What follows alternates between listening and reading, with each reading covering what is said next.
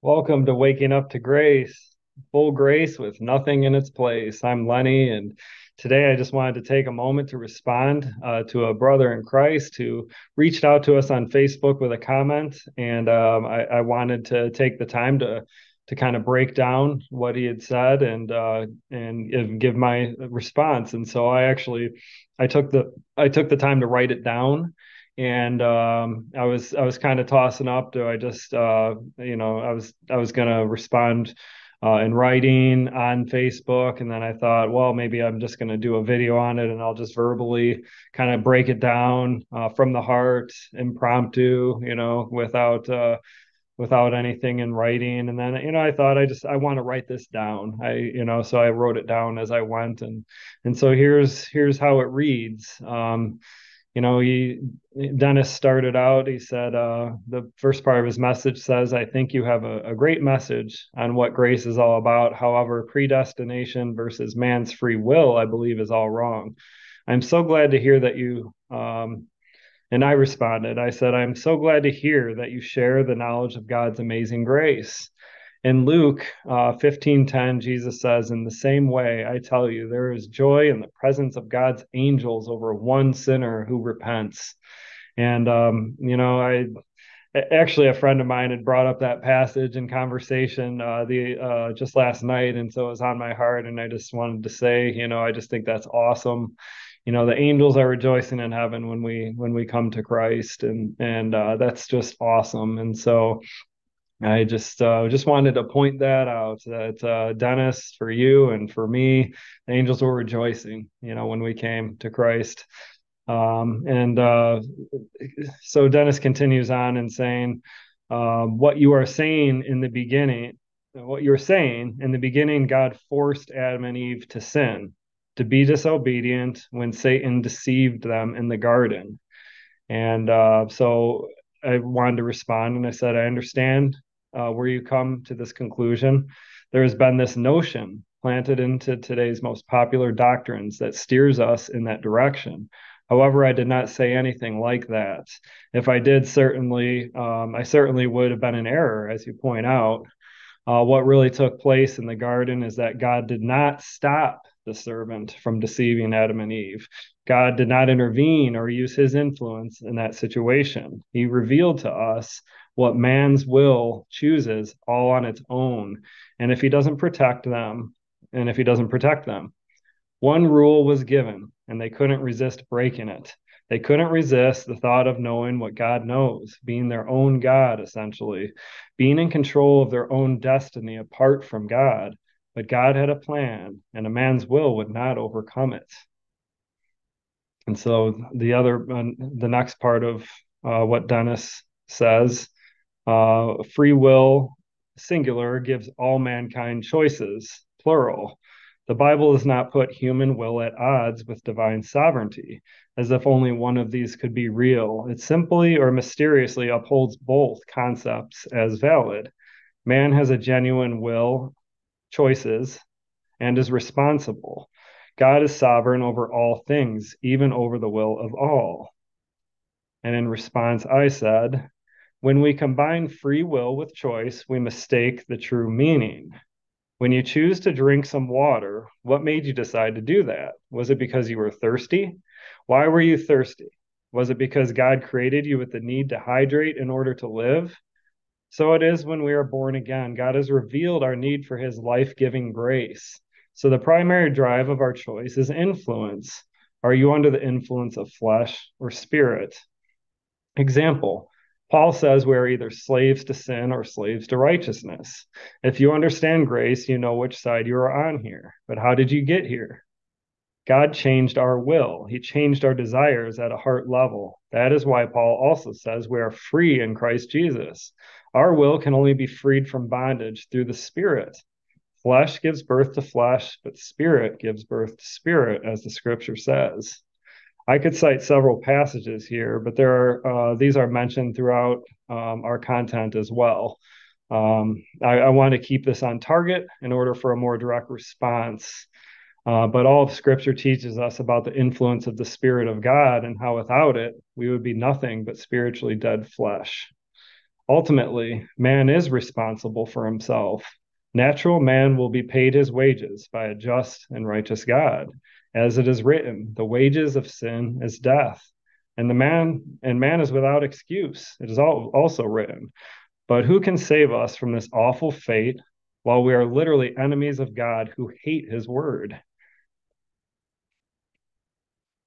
And then the next part of Dennis's comment is two biblical examples, one from each testament, are worth considering. In John 6:37, where Jesus said, "All the Father gives me come to me, and whoever comes to me I will never cast out." On the one hand, he says you have the divine sovereignty of God on full display.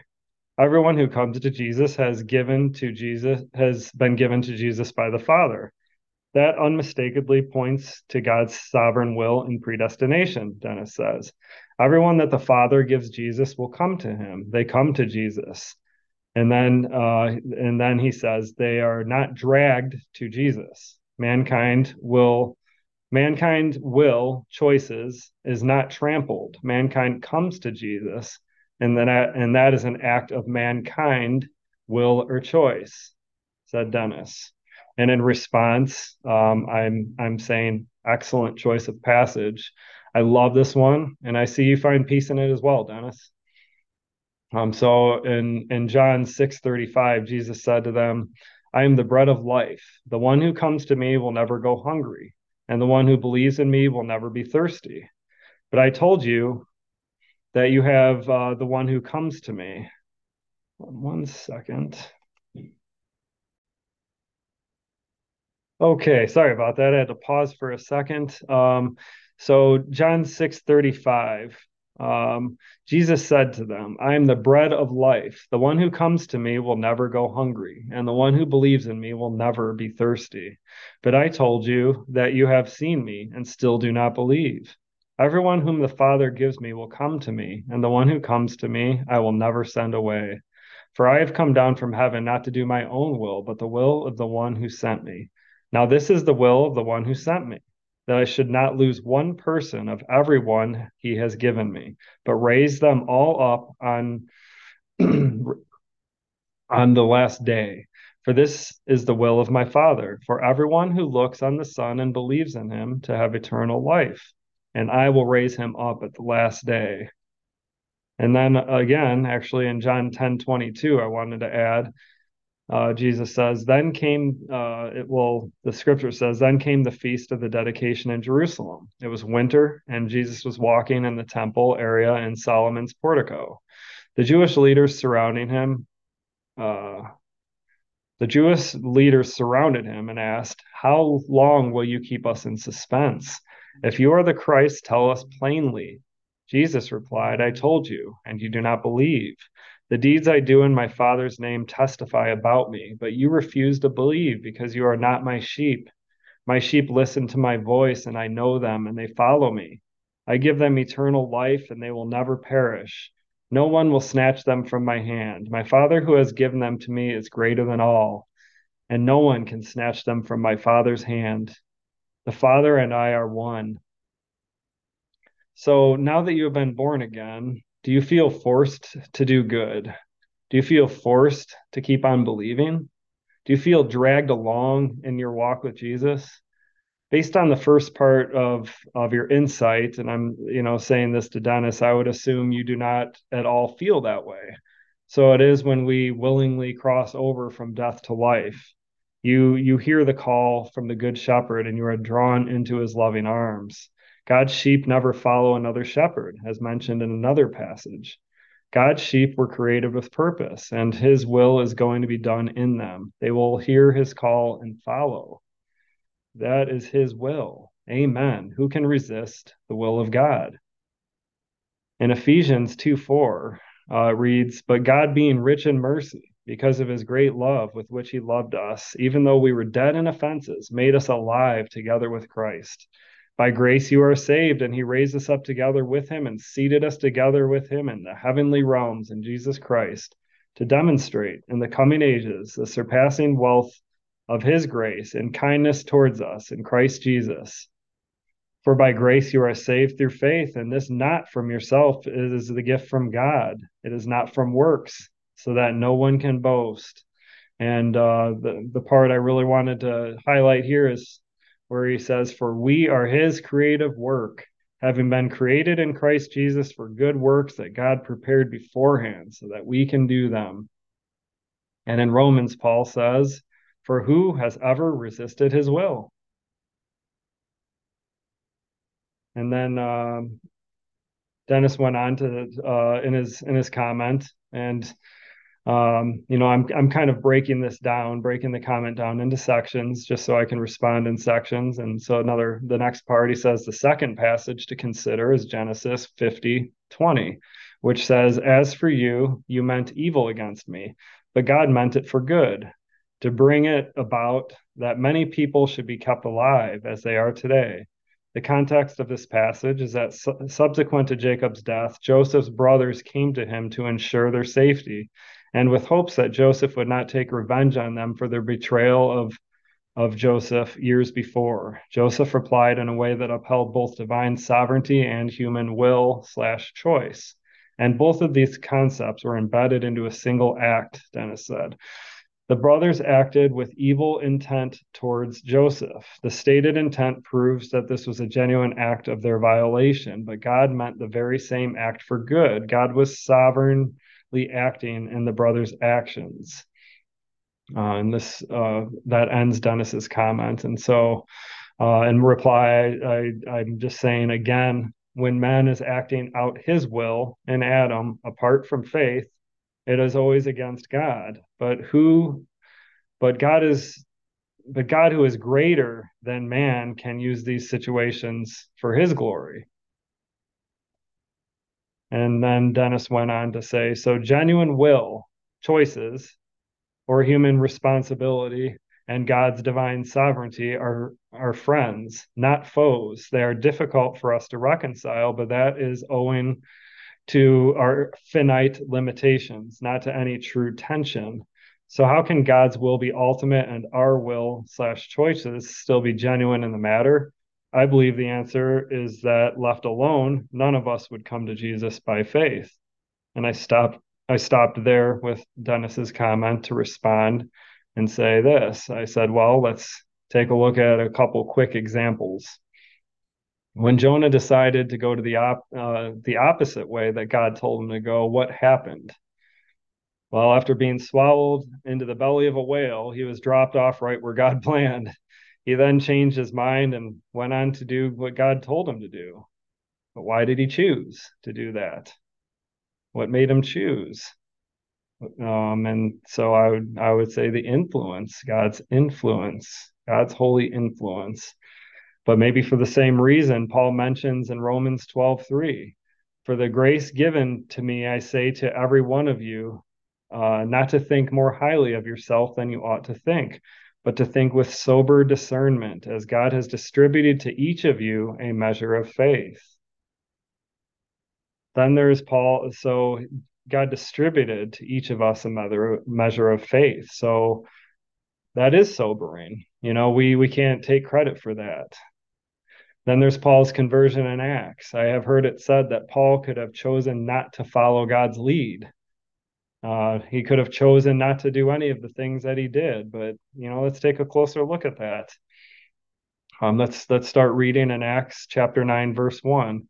Meanwhile, Saul, still breathing out threats to murder the Lord's disciples, went to the high priest and requested letters from him to the synagogues in Damascus, so if he found anyone who belonged to the way, either men or women, he could bring them as prisoners to Jerusalem. As he was going along, approaching Damascus, suddenly a light from heaven flashed around him. He fell on the ground and heard a voice saying to him, Saul, Saul, why are you persecuting me? So he said, Who are you, Lord? Who are you, Lord? He replied, I am Jesus, whom you are persecuting. But stand up and enter the city, and you will be told what you must do. Now the men who were traveling with him stood there speechless, because they heard the voice but saw no one. So Saul got up from the ground, but although his eyes were open, he could see nothing. Leading him by the hand, his companions brought him into Damascus. For 3 days he could not see, and he neither ate nor drank anything. Now there was a disciple in Damascus named Ananias. The Lord said to him in a vision, Ananias, and he replied, Here I am, Lord. Then the Lord told him, Get up and go to the street called Straight, and at Judas's house look for a man from Tarsus named Saul, for he is praying, and he has seen in a vision a man named Ananias come in and place his hands on him so that he may see again. But Ananias replied, Lord, I have heard from many people about this man, how much harm he has done to your saints in Jerusalem. And there he uh, and there he has authority from the chief priest to imprison all who call on your name. But the Lord said to him, Go, because this man is my chosen instrument to carry my name before Gentiles and kings and the people of Israel, for I will show him how much he must suffer for the sake of my name. I read that part again. But the Lord said to him, Go, because this man is my chosen instrument to carry my name before Gentiles and kings and the people of Israel. For I will show him how much he must suffer for the sake of my name.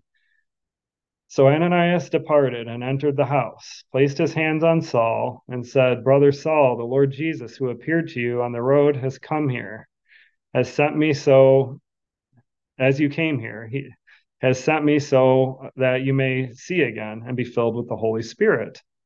Immediately, something like scales fell from his eyes, and he could see again. He got up and was baptized, and after taking some food, his strength returned. Paul later went on to say that he was chosen from birth for his ministry. Did Paul ever mention feeling dragged along in his ministry? Absolutely not. He received the heart transplant that is described in Ezekiel 36:26. His heart was made new. He had a brand new heart with God's spirit inside of it, and his new spirit becoming one. So he no longer felt that he was being dragged along at that point. He was born again. He was regenerated. He heard the call of the shepherd and was drawn to it. And that's, he never once said anything about being dragged along. It's not like that at all. And then continuing on in the comments, Dennis said, our sin and depravity and spiritual deadness and fallenness, all of us would reject Jesus Christ. We wouldn't see the gospel as compelling or even ourselves as helpless and in need of saving. But in God's grace, according to his sovereign will and election, intervenes. He doesn't quash our will / choices. He opens our eyes and thereby gives us a new desire. It's by his grace we begin to see the gospel as our only hope and Jesus Christ as our Lord and Savior. So we come to Jesus Christ by faith, not against our will, but as an act of our will, Dennis said, or choice to reject or accept Christ as our Savior and Lord. And then he says there are too many verses in the gospel message. Believe on the name of Jesus Christ and you will be saved. John 3:16, Acts 16:30 through 31, Romans 10:8 through 13. And I didn't address those directly because we've addressed those all on different messages and putting those into context. But the key thing I'm seeing the disagreement, Dennis, from you is that you're saying he doesn't quash our will and our choice. He opens our eyes and gives us our new desires. And I agree. But to one extent, and I'll get into this in my response. And then you said, but as an act of our will or choice to reject or accept Christ as our Lord and Savior. And, I'm gonna respond again there, but it kind of goes into, the will thing is that, Paul mentions we're either are slaves to sin or slaves to righteousness. And so we're either stuck in our own fleshy will or we're living under God's new will. So we gotta follow, we're going to be under one or the other. Our will, we have a will, but it is not free, as you would say. We have plenty of choices, and we can seemingly freely go about making these choices, and we do. But what's the influence? What's the influence behind them? What is your strongest influence? Is what I really want to be thinking about here. What is the influencing factor? And so John 17:6 says, I've revealed your name to the men you gave me out of the world. They belong to you, and you gave them to me. This is Jesus talking. And they have obeyed your word. Now they understand that everything you have given me comes from you, because I have given them the words you have given me. They accepted them and really understand that I came from you, and they believed that you sent me. I am praying on behalf of them. I am not praying on behalf of the world, but on behalf of those you have given me, because they belong to you. So you have an example here of Jesus praying for those that God gave him, not for the whole world. Galatians 2:19, for through the law I died to the law, so I may live to God. I have been crucified with Christ, and it is no longer I who live, but Christ lives in me. So the life I now live in the body, I live because of the faithfulness of the Son of God, who loved me and gave himself for me. I do not set aside God's grace, because if righteousness could come through the law, then Christ died for nothing. I bring up this passage in Galatians to point out that during the regeneration process, there was a death. And so, in your comment, Dennis, you mentioned that he doesn't drag us, but I would argue that he killed us. And that sounds severe, but our old self was crucified with Jesus at the cross. Think about that. This is no small matter. This is extreme. Then he raised us from spiritual death into the eternal life of Jesus Christ. That eternal life started immediately. We aren't waiting for that. We get new bodies in heaven after these fall asleep, but we never die. So he doesn't drag us. He calls us, and we're drawn to him as his sheep. His sheep will hear his call, and we are drawn to him. But he killed our old self and gave us a new one. And that's why we believe. That's why we've been regenerated. He gave us the faith in order to be regenerated. And you can't get around that in scripture. And my point here is that there's no mention of a spiritual suicide. God killed our old self and gave us the righteousness of Christ. He took away our heart of stone and gave us a heart of flesh, a softened, humble heart. He gave us a new spirit, and he poured his spirit within us, and now we are one spirit with him. I wanted to thank you again for your excellent insight, Dennis. I hope you stick around and enjoy more of our messages and continue to be part of our group on Facebook. I see you as a brother in Christ and look forward to hearing more from you in the future. Reach out to me anytime by email or from my contact form at wakinguptograce.com, and of course here on Facebook. But I wanted to read one last piece that from Corinthians. And on the note of spiritual and flesh, the spirit and the flesh, I kind of jumped the gun on the exit there, but I did want to thank you, Dennis. But here's one last thing that I want to add in from the spirit versus the flesh from 1 Corinthians chapter 2, verse 6. He says, now we do speak wisdom among the mature, but not a wisdom of this age or of the rulers of this age who are perishing. Instead, we speak the wisdom of God hidden in a mystery that God determined before the ages for our glory. None of the rulers of this age understood it. If they had known it, they would not have crucified the Lord of glory. But just as it is written, that no eye has seen or ear heard or mind imagined are the things God has prepared for those who love him. God has revealed these to us by the Spirit. For the Spirit searches all things, even the deep things of God.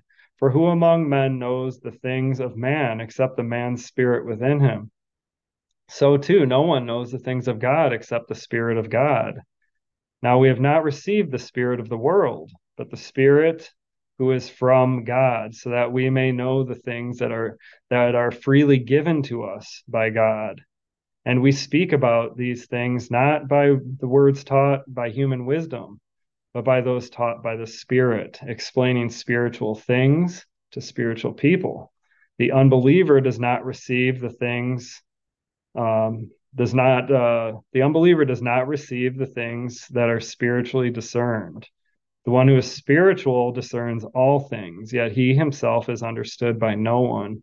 For who has known the mind of the Lord so as to advise him? But we have the mind of Christ.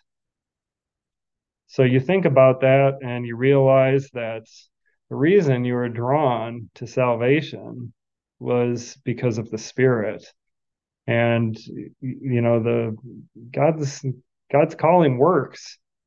And when he influences you, it works. God's will doesn't fail. And so his influence called you all the way to salvation, all the way through life and through everything, every journey that you're going to have. Oftentimes, we cling to things like God's eternal security that He gives us, but we disregard the fact that we came to Him because of Him. And those two aren't separate items in Scripture. It's all God. It's all grace. It's full grace with nothing in its place. And you could say that God is dragging us along through our faith, forcing us to keep on believing, forcing us to keep having faith. What a horrible God to just wrap us up in his arms and smother us in his love and not let us go. But it's really not that horrible. And so it is with coming to the faith. It's really not so horrible to realize that he raised you from the dead and that he killed your old self so that you could be made new again. That's the good news. That's something to rejoice in. So as we read here, the flesh cannot and does not will things of the Spirit, but our will has been made right. We have been made perfect forever, and our minds are being renewed all the while. What a profound mystery. Amen. And thanks again, Dennis. And I hope you feel free to reach out anytime. And you guys enjoy your day out there. And don't forget, we're on a lot of different platforms other than just Facebook and YouTube. And, if you like to just listen to stuff on your way to work, we have a podcast and we're on a lot of platforms. And, so we're funding that so that you guys can hear it freely at your own will. And so please do that. And, let us know what you think.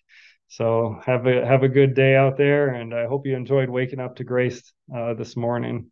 Take care, you guys.